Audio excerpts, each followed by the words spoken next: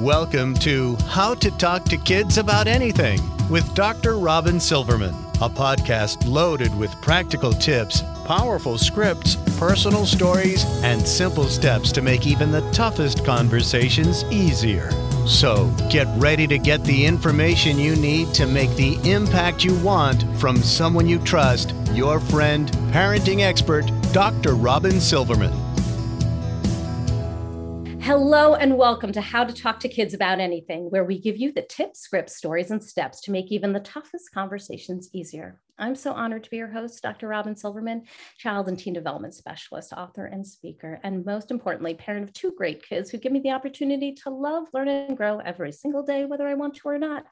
Believe me, I get it. It's not always easy, but we're in this together, and we have some great people helping us along the way.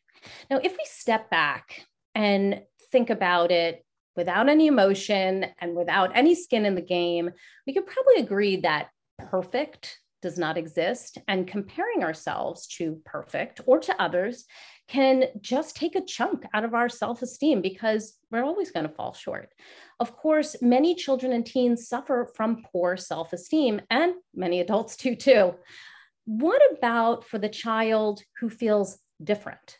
The child or teen who isn't necessarily striving to be perfect, but striving to just sort of seem like everyone else, and they're not, or be seen as what they know their parents would find acceptable, their peers would expect, their teachers would reward, or society details as what is beautiful or acceptable or honored or necessary to build a successful life. When children and teens don't fit the mold, what they like to do or how they show up in the world and their gender identity don't fit like puzzle pieces in society at large, without the child needing to sort of maybe shave off pieces of themselves to cram themselves in. How do we parent those children so that they know that they're worthy of love and kindness? How do we talk to them about tough topics like bullying or discrimination or identity or the ugly voice inside their own heads that might tell them the meanest things? What mistakes do we need to avoid?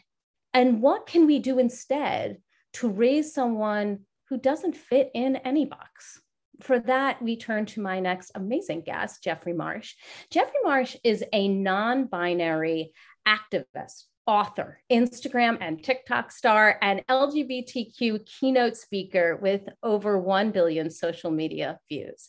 Jeffrey was the first non-binary author to sign with the Big Five publisher with their amazing best-selling memoir, which I read, How to Be You, Stop Trying to Be Someone Else and Start Living Your Life. On a personal note, I started following Jeffrey, and when they talk to you on Instagram or TikTok videos, it's like they're talking to you.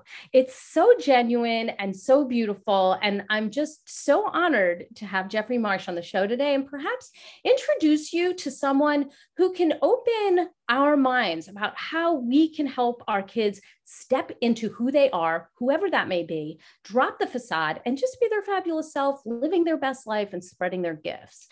To bring out the elephant in the room before we get started, I'm aware that some of you might be feeling a little uncomfortable right now, especially when we may be discussing kids who identify as LGBTQ. And I implore you to stick with us and open your mind and your heart, because this conversation is of grave importance. And I'm not exaggerating.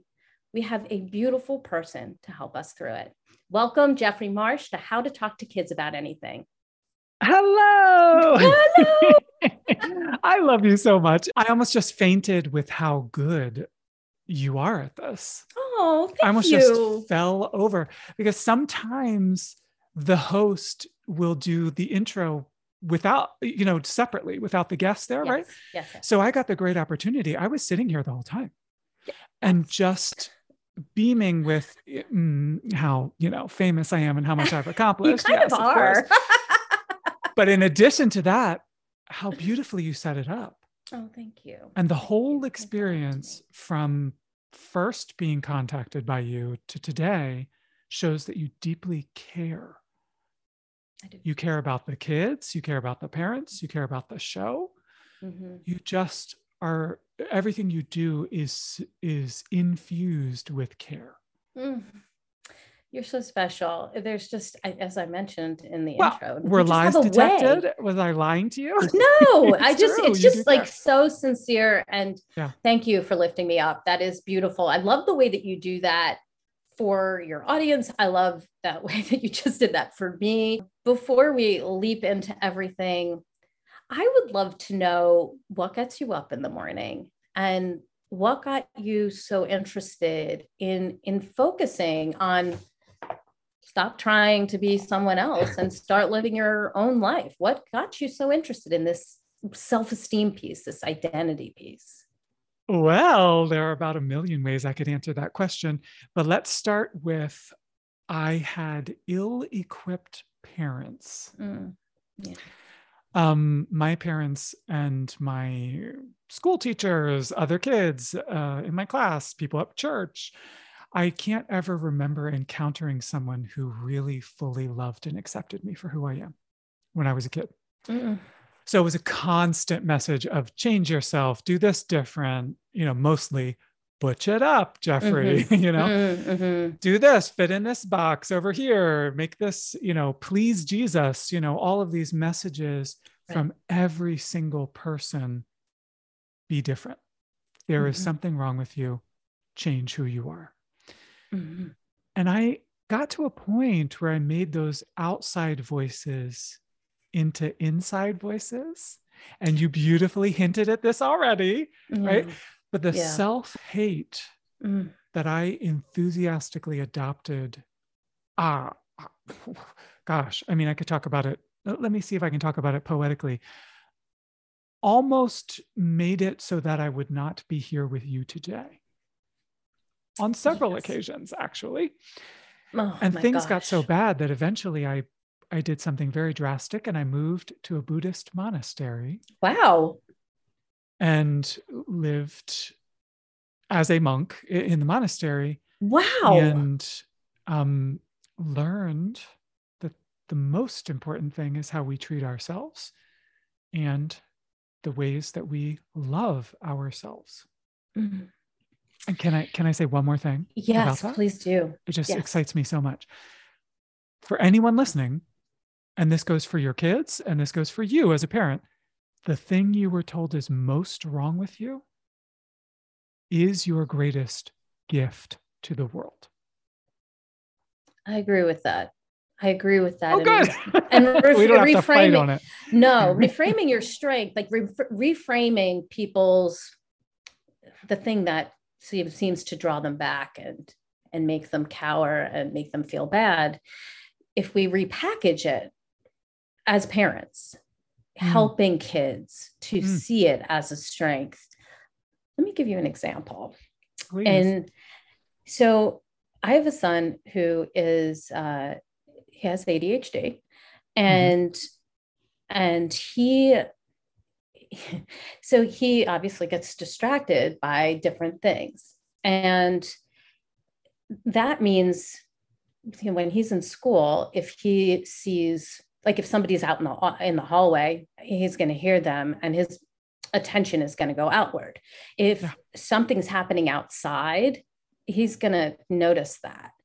And that's one of the ways I was kind of explaining ADHD to him, but I said to him, but it's also a gift. So that same thing that kind of pulls your attention this way and that way makes you love science, a great scientist. You notice things. You have a noticer's brain and you notice the things other people don't. So that means that when we're standing outside and you go, Mom, do you see that deer across the lake, hiding between the trees? It's camouflage. And I'm looking and looking, or the moss on the rock, or the sunset, which I pass by constantly. And he's like, Mom, did you notice this beautiful sunset?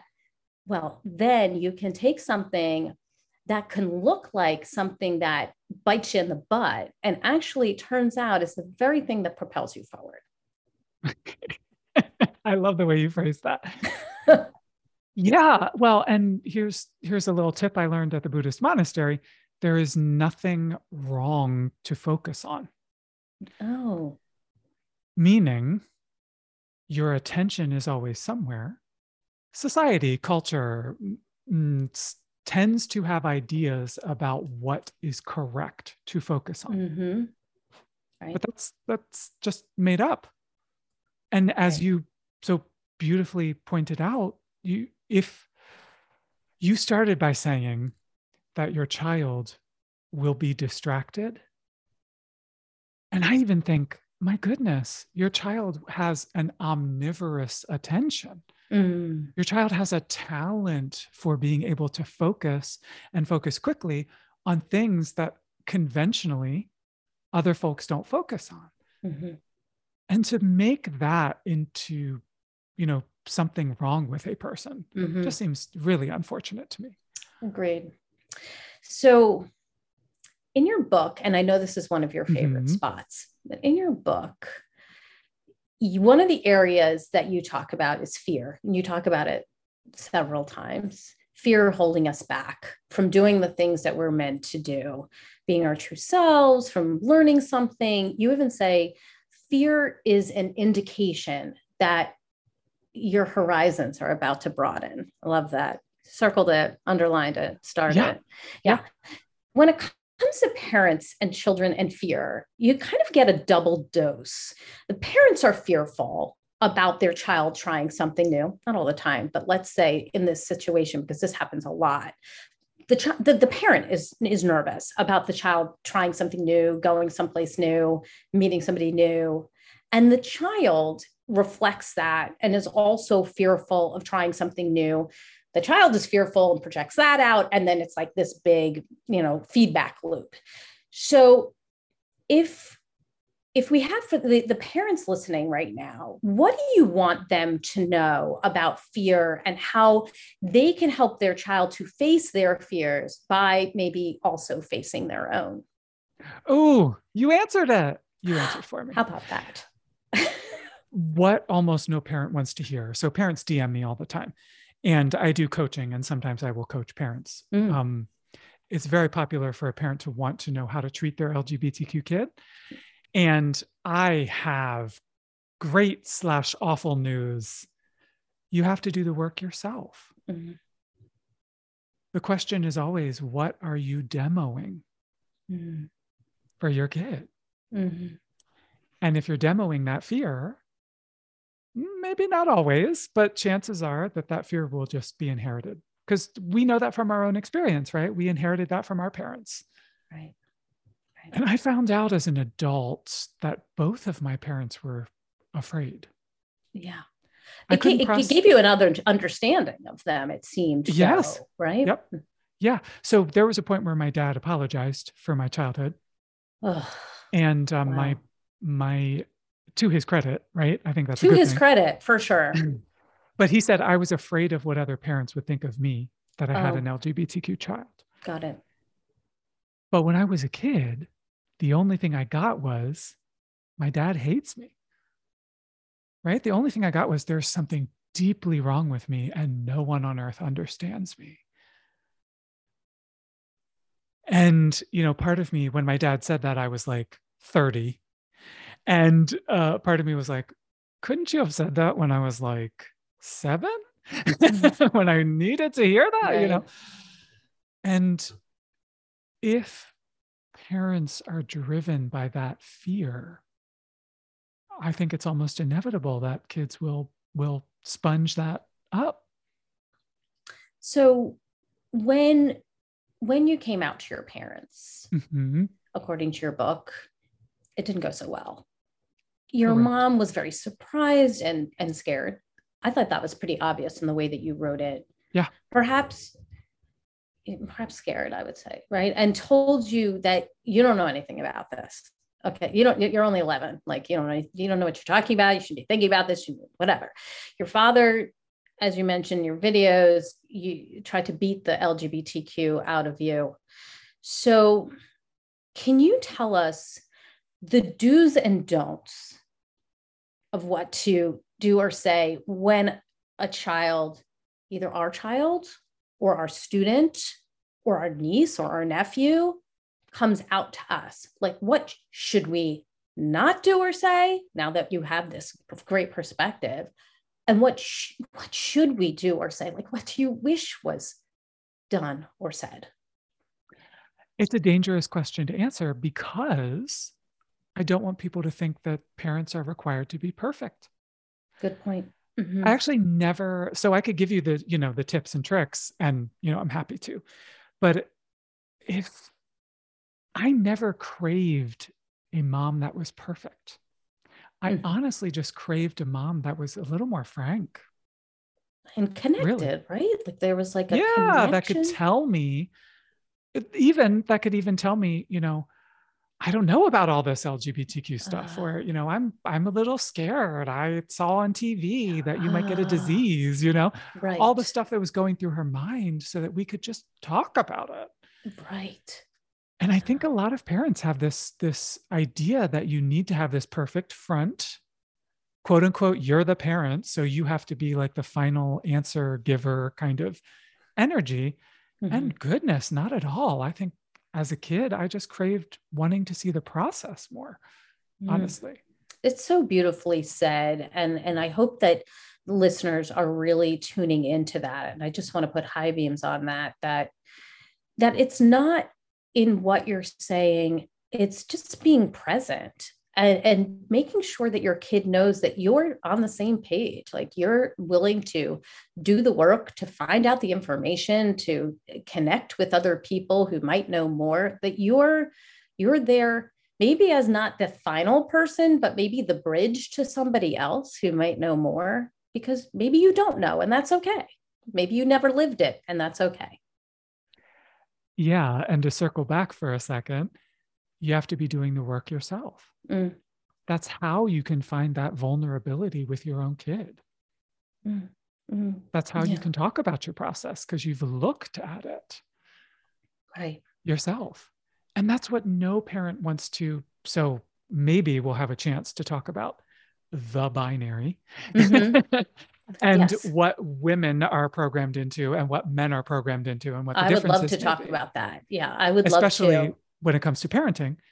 But what I can say right off the bat is a lot of moms coach with me, and almost all of them were programmed by their own moms into thinking that having a family means you sacrifice everything. And so what a lot of daughters learn is, sacrifice.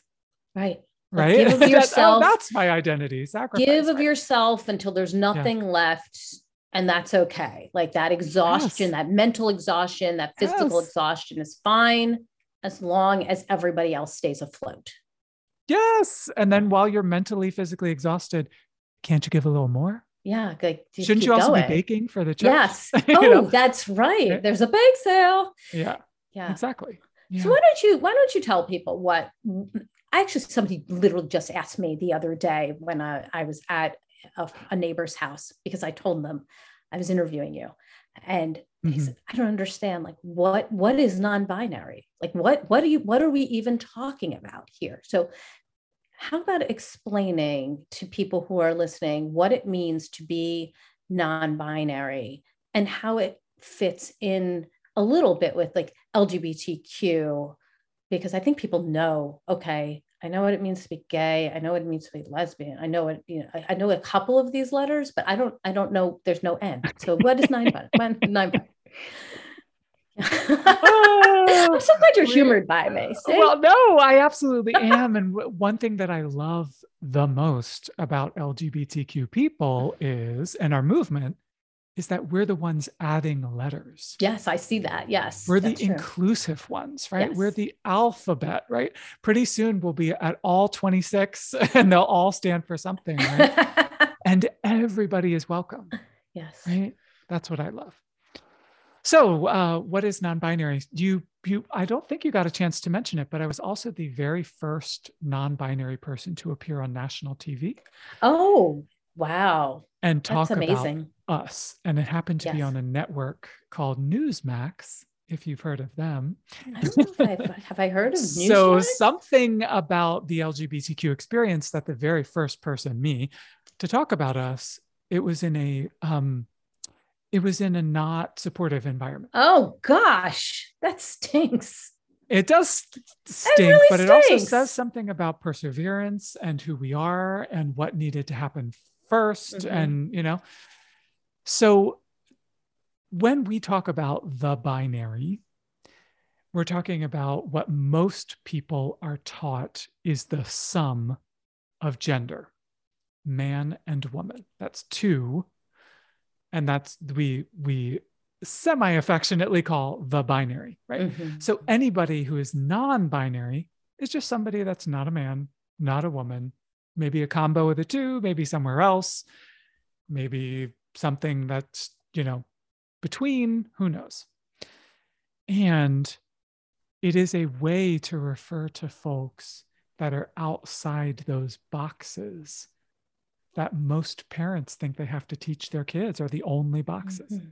I don't know if that's helpful. No, it really is. And how does it relate to trans then? Trans is a huge umbrella term. So trans includes, oh gosh, can I nerd out for a second? I love the nerding out. I mean, my PhD. Come on. Trans. Okay, good. Trans, Trans, is a Latin prefix. And its opposite in Latin is cis, CIS. And so you can actually have, I'll pull an example. It actually comes up in STEM a lot. But to pull out an example, you can do it with geography. And so you can go on a trip that is transatlantic, goes across the Atlantic. You can also go on a trip from Baltimore to New York City that is cis-Atlantic, stays on the same side of Atlantic. And so trans just means on the other side of, and cis means on the same side of. Scientists will use it to refer to where an electron is, for example. When we put it in front of gender, it means transgender. It means someone who has gone to the other side of, as opposed to cisgender, someone who has stayed on the same side. And it's still then binary, right? Well, that's a great question because that's the next step. So trans has become this umbrella term to include both transgender people, someone like Laverne Cox, someone like Caitlyn Jenner, people who have gone from one side of the binary to another side, or people like me, non-binary, people who are not going to a particular side of that binary. Okay, that's really helpful. Thank you. You're so welcome. And by the way, when I talk to high schoolers, 12-year-olds, right? They understand that. People tell me all the time, like, aren't they going to be confused? Not just about this, about every topic that I come up with, right? I mean, how to talk to kids about porn, death, sex, it's like, aren't they going to be confused? Aren't they going to be confused? And I'm like, the first words out of everyone's mouth. Not. Yeah, they're really not. They completely get it. We adopted our kids, so like I get a lot of the questions like, aren't they confused about having a birth mother and a birth? No, it's not confusing. Having a birth mother, birth father, or their parents, like it's not confusing. It just is. It's life, You're like, that's an easy answer. No, but they just take it in. Yes, I wanted to say this way back in the very beginning because you had a caveat for this whole episode, and my caveat would be parents tend to leap in their minds to, oh, if I have to talk about LGBTQ identities with my kids, I have to talk about sex, right? And like all human beings, LGBTQ people have a darn full life. Sex is a part of that, but our identities are all over the place, and we have stories and families and everything that cisgender or straight people have. We have all that stuff too. Right. And the other thing it's, when it's time to have an age appropriate conversation about sex and dating and all that stuff with your kid, go for it would be my recommendation. For sure.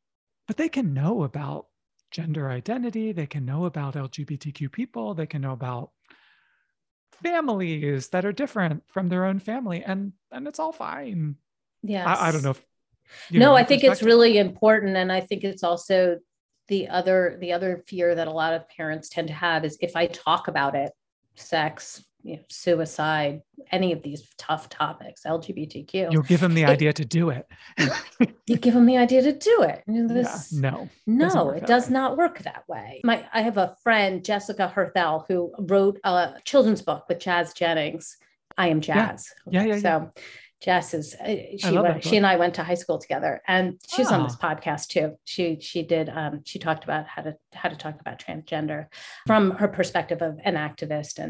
And so we read that book. She sent me the galley copy when my kids were like 4 and 3. There's my husband reading this to them, right? Which was great. And then it was like not much time after that where they met somebody who was transgender, a kid. Oh, is this person's like Jazz, like the I Am Jazz? Yeah. Oh, okay. Move on. It's like when you talk to them about it, it's like they get it so quick that they can then understand people. You got to talk about this stuff with people, because then they just accept people for who they are, and then they can just move on with their lives. Like it's not a big deal. Oh my gosh. I can't tell you the number of times that a young kid has said to me, "Are you a boy or a girl?" Mm-hmm. And I say, gee, I don't think I've decided for today yet. And you just give an age appropriate answer. Right. That's true for you. And that makes perfect sense to them. Mm-hmm. Yes. It seems to. And they're accepting. Yes. The other thing you made me think of is people ask me all the time in interviews, what advice would you give your 6-year-old self? Yes. And I always say, I would ask my 6-year-old self for advice. Are you kidding? So beautiful. That was the age when I knew how people should treat each other and what the world was like and what it meant to be a human being, right? I would love to hear what 6-year-old Jeffrey really thought of all that stuff. Yes. I like to tap into that. Yes. As I get older, I get less sure of all that stuff. Yeah. You talk about confidence a lot and that piece, like I'm not confident all the time.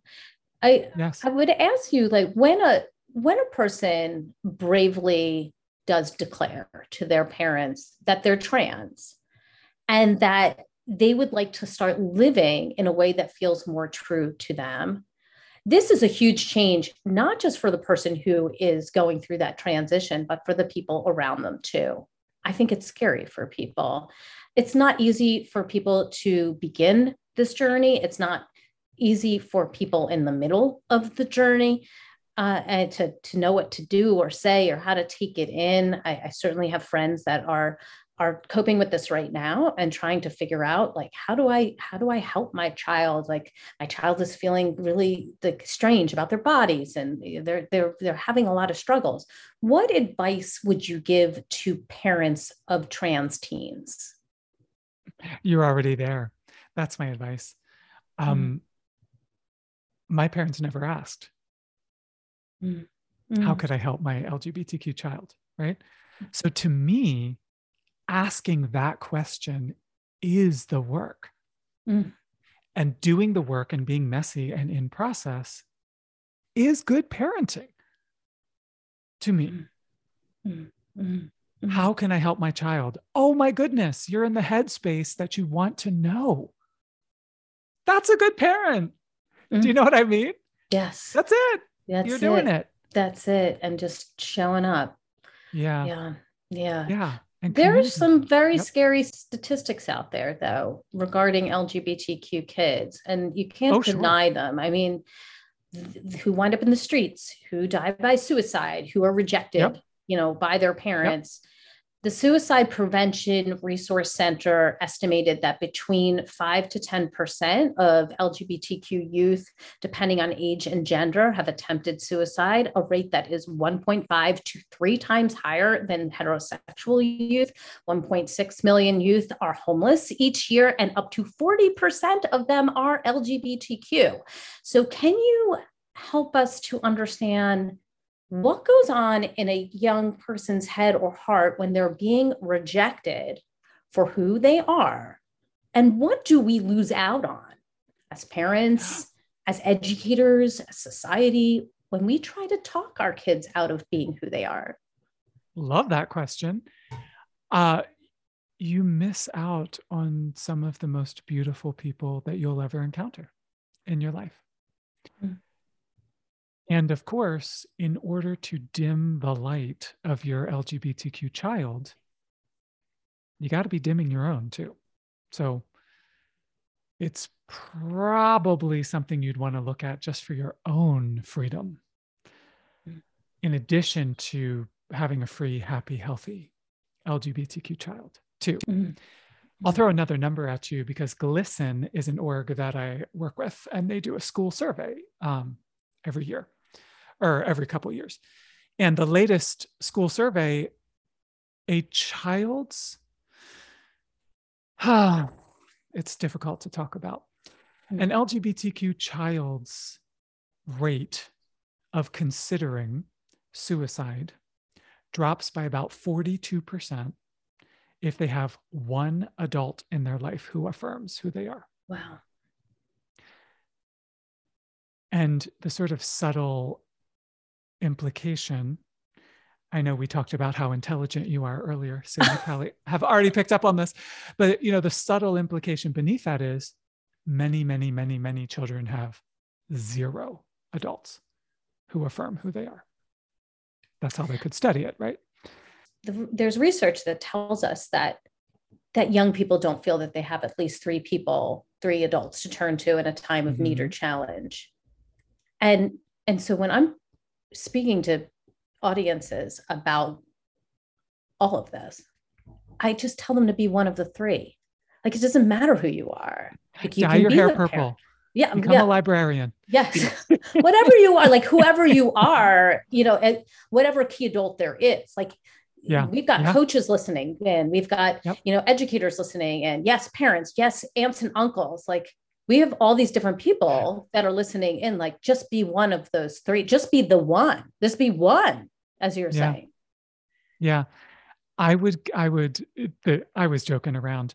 You don't have to dye your hair purple, everyone. You don't have to, or become a librarian. I mean, if you don't become a librarian, but you can. I feel we should have more of those in the world. So, as many librarians as we can get in the world.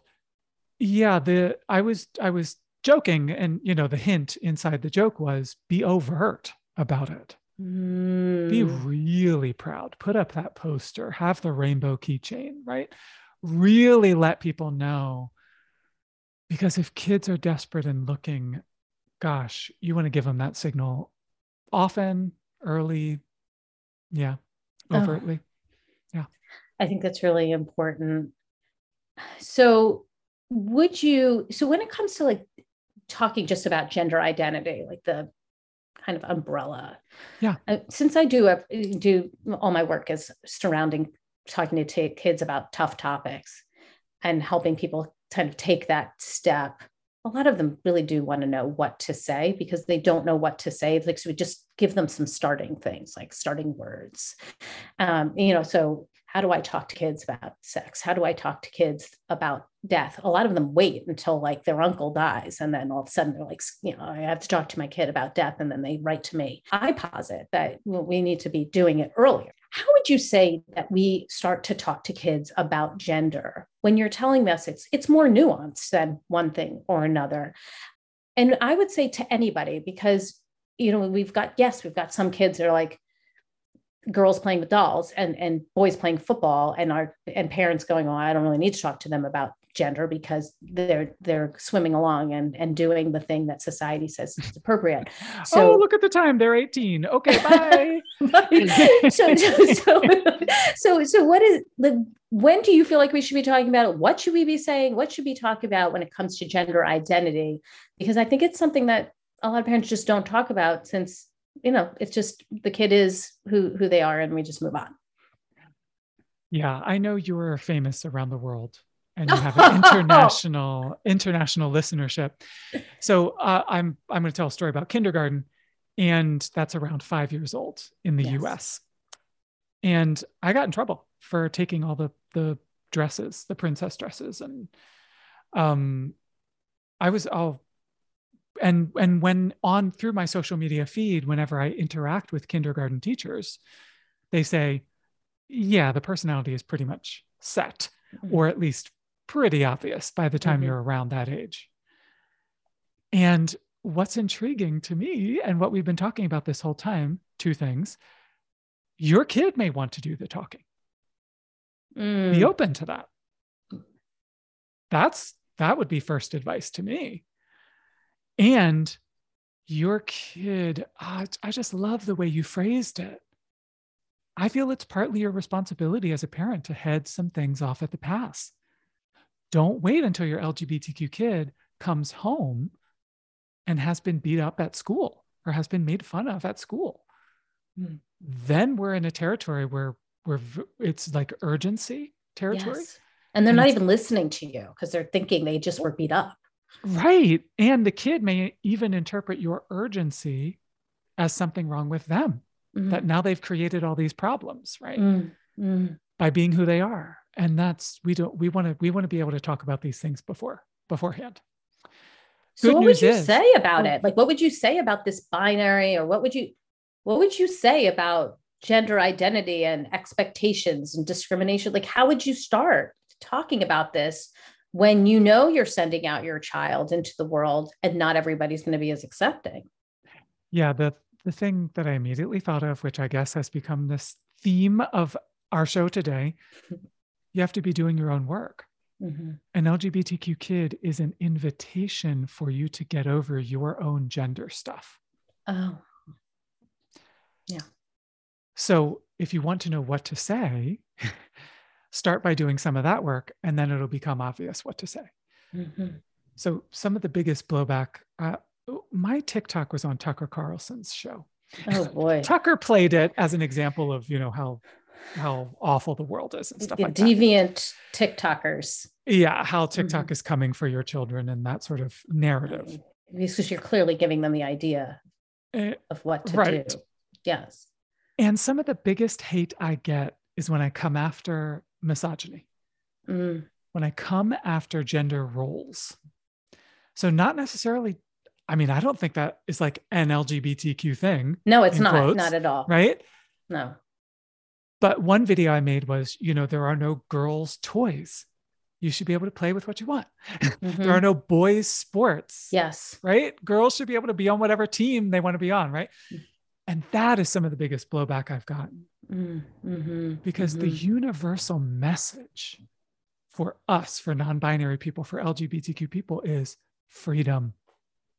So I don't know if you necessarily need to have certain language for your kid.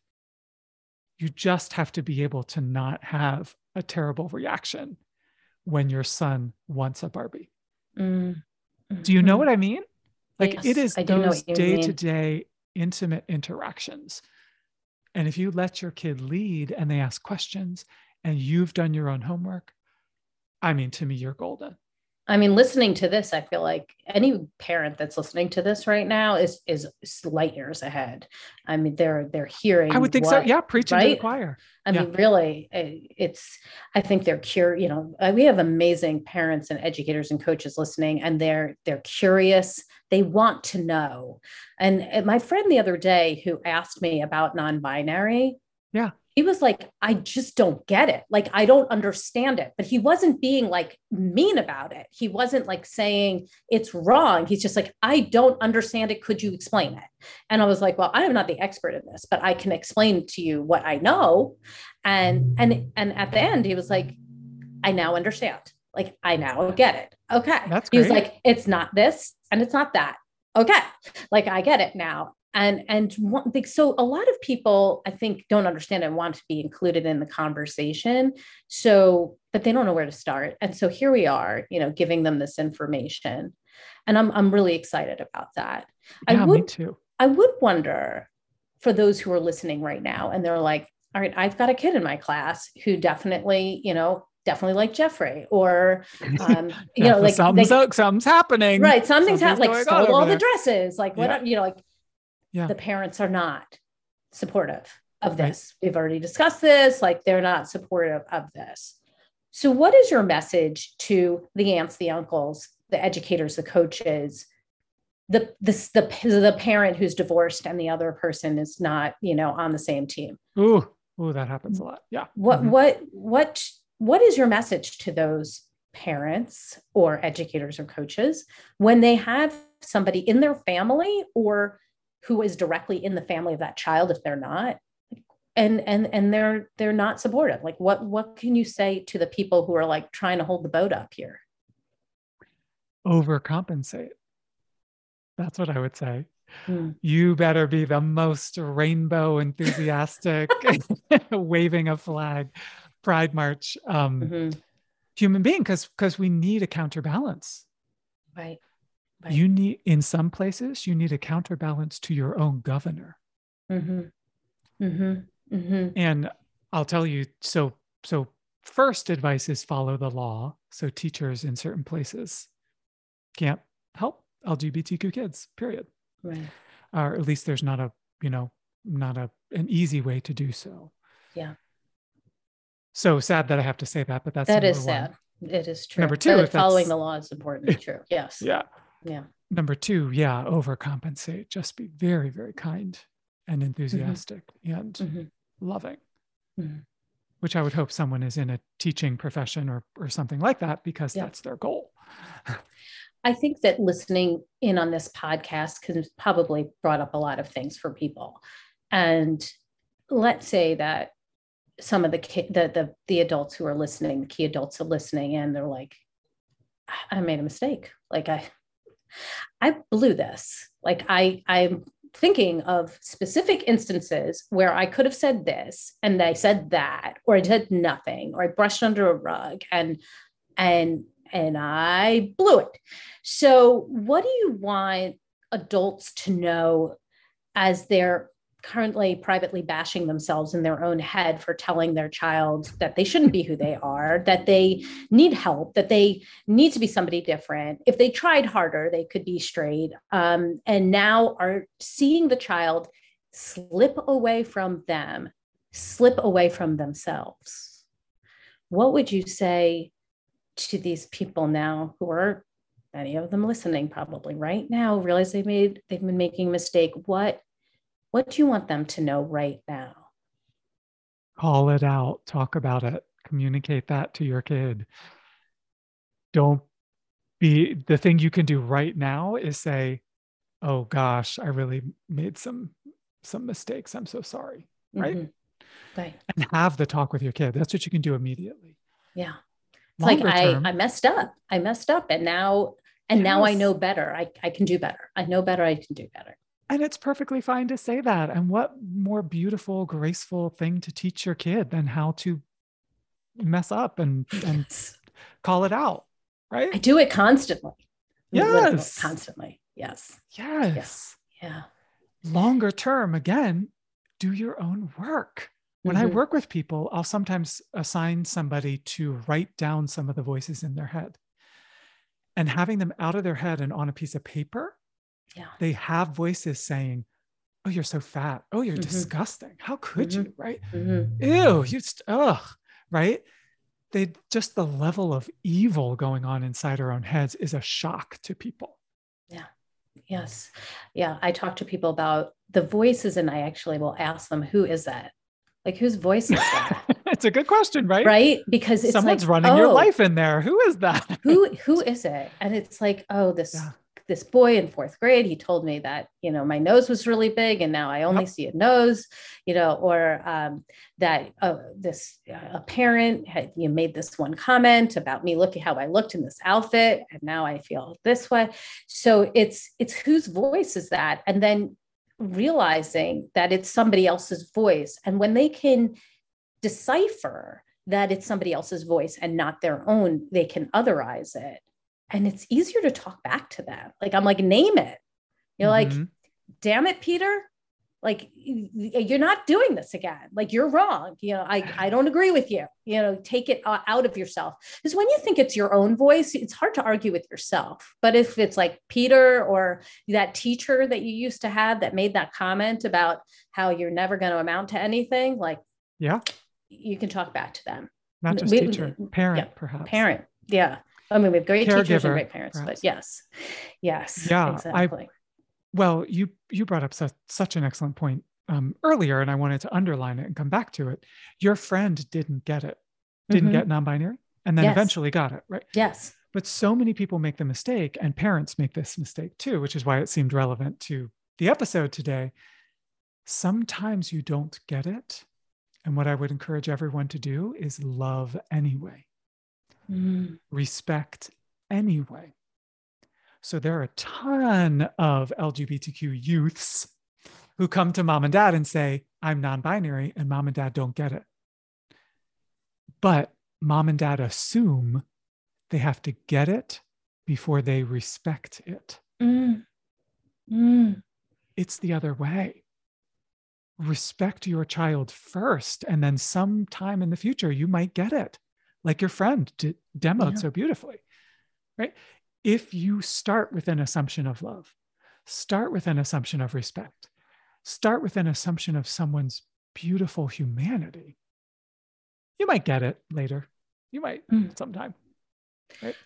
I want to go to your top tip, but before we do, you mentioned something in the beginning about haters. Might have been even before we got started, but I mean, what's the message for the parents who are like, I love my child, like I embrace my child, and they send them out into the world, and there's these terrible people who tell them that they're not good enough and that they should change, and they're in the school, like they're with them for hours. Or they see them out, just in the community or in the neighborhood. Like, what's the message where is the message for the parents who are dealing with these haters and their child who they love so much and they don't know what to do? Oh, goodness. We could do a whole episode on. I know. I think you have to come back. Where it comes from. And that'll be our part 2. Yeah. Part 2. And the reasons for it and all of that. It is deeply unfair. Your LGBTQ child will face terribleness, discrimination, hatred. They won't be safe. I can't sugarcoat any of it, and I don't feel it would be a service to sugarcoat any of that for anyone listening. If your kid goes out in the world, they might, depending on where you live, they may be physically, actually unsafe. Many, many, many times in their life. What you can do is overcompensate and give them a home base. Somebody actually just DM'd me about this just a couple of days ago and said, I keep my LGBTQ child in a bubble. We have the neighbors we can trust. We have the school friends we can trust. We have the one family member, the aunt. I get that temptation. That makes sense. Yeah. And keep them in the bubble. And this person was saying, is that wrong? Is that bad as a parent? Should I not do that? And I said, oh, please keep them in a bubble for as long as you possibly can. Make sure they know that there are people who love them. Make sure they know that there are human beings who support them, and they'll find out soon enough. There are people who hate their guts. It's hard because you want your child to live. You want your child to go out into the world and take gymnastics if they want to, and not have to worry about the person who's giving them bad feedback about themselves, not their form doing a cartwheel. And the idea of needing to keep them close to you instead of individuate the way that is appropriate for any child to be able to do and be able to stand on their own 2 feet. It's just profoundly unfair. I'm glad you said that. Yes. To me, the bubble serves the purpose of them having a safe space to be, not to steer them away from individuating, which again is, yes, very important. And I mean, gosh, it's so hard to talk about because it's also an invitation for courage. Yeah. As a parent and as the kid. As a child. Yeah. Yeah. Because they're going to have to be very strong in order to survive. I can't phrase it another way. Knowing that they can come home to a safe haven, I think it's maybe the very thing that kind of keeps them going, like allows them to go out into the world and deal with the frustration. I might also say is when I talk about bullying, not for LGBTQ in particular, just in Yeah. general, Yeah.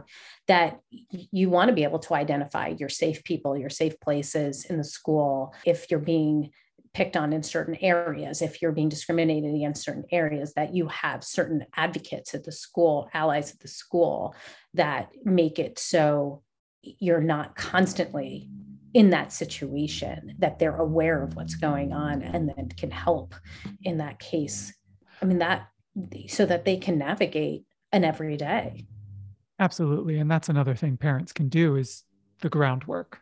Mm-hmm. Go into that school and find out, if who can be a safe person and who can't be. Lay as much groundwork as you can, right? Right. You made me think of something so well. When I was in high school, I sat in the back of the class because I didn't want to be the center of attention, and because attention was bad to me in a lot of ways, in the ways we're talking about now. And so at one point in study hall, I was going from the back of the class to the front and crossing the front, and one of the school bullies was in the front and he tripped me and I fell down, and that bully said, "Watch where you're going, F word," in front of the whole class. And the class started laughing. It was the longer F word, not the shorter one. Wink, wink. Yeah. Watch where you're going. And the class started laughing. And I looked up and the teacher was laughing. Oh. And thought it was hilarious. And that kind of, to be able to raise a kid who's going to have to face some of that stuff, that their governor hates them, right? Their school legislators hate them, the pastor, other teachers, talk about just authority figures. And it's so difficult to be able to field some of that stuff. So yeah, as a parent, you have to be extra credit kind, extra credit enthusiastic. So give us your top tip. What would you want people to come away with after reading your book or listening to this podcast about self-esteem, about gender identity, about helping their kid live their best life or themselves really start to do the work, as you're saying? What kind of things do you do, top tip, that you really want them to come away with? It goes against everything you can imagine. And we hinted at this earlier, especially how women are usually programmed and raised, moms. You have to be doing this work yourself.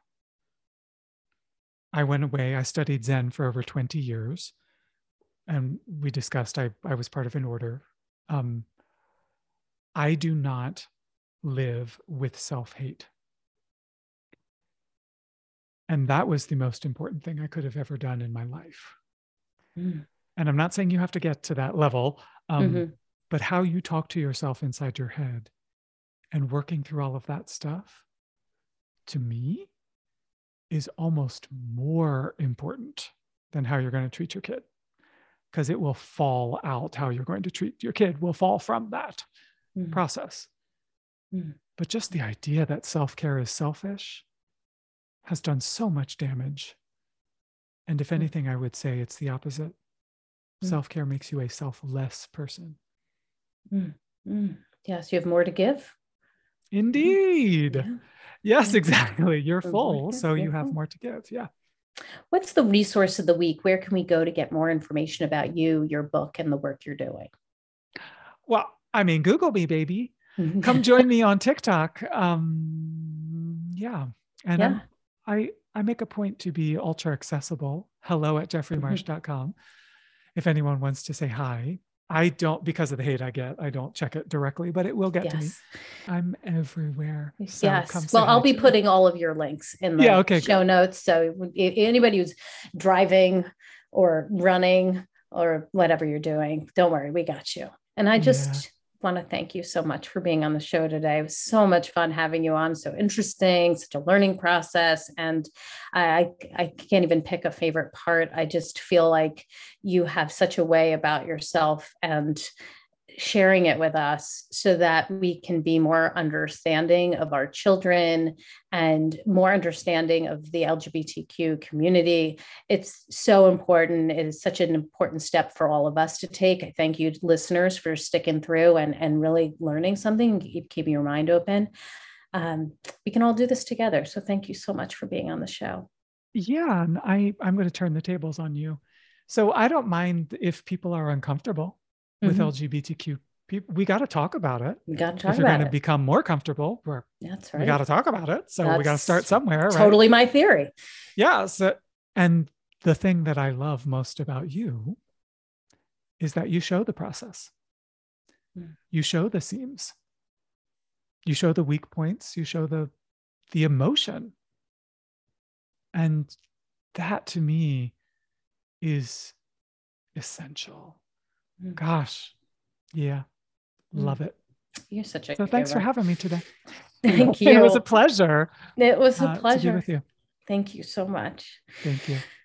All right. Well, everybody, I've got my takeaways, and sweet friends, I know you have yours. Let's discuss them. Come up on Facebook. We can go to the Dr. Robin Silverman page. We can chat about it at drrobinsilverman.com. You can get on Twitter under Dr. Robin. I'm also on Instagram. Nothing like Jeffrey, but I'm working on it. Okay. I'm also on Instagram, just starting the TikTok under Dr. Robin Silverman. I'm working my butt off. And if you love this podcast like I did, I hope you'll go up to iTunes and rate and review it. I can't tell you how much those 5-star reviews mean to me, because it means that other people are going to see the podcast with the algorithm and the whole thing, and they will learn about Jeffrey and read Jeffrey's book and you might learn save about an LGBTQ kid's life with and a 5-star review. You may. Thank you. And this was definitely a 5-star episode. Thank you. My opinion. Agreed. And that's all the time we have for today. My fellow parents, leaders, and educators, thank you so much for tuning in to How to Talk to Kids About Anything. For more information on books, articles, speaking engagements, or curriculum, please go to drrobinsilverman.com. There's so many great podcasts up there, and the show notes to this podcast will be up there as well. So you can read all about it, get all those links, press on those links, and follow Jeffrey. And please remember, even on the days when you fall short, you've got this. You're here. You're getting the information you need. I know it's not easy, but never forget that you are here getting this information so that you can apply it to your child, that you can apply it in real time. Parenting can often provide the ultimate do-over. So if you messed up, it's okay. Go back, admit it, say what you wished you said, say what you wished you didn't say. I'm there, right there with you. And as there are moments when we doubt our know-how, our choices, and our sweet sanity, please know you're 10 times the parent you think you are. Until next time, this is Dr. Robin Silverman with How to Talk to Kids About Anything. Please tune in again and keep connecting through conversation. See you next week. You've been listening to How to Talk to Kids About Anything with Dr. Robin Silverman. For more information on books, articles, speaking engagements, or curriculum, please visit drrobinsilverman.com.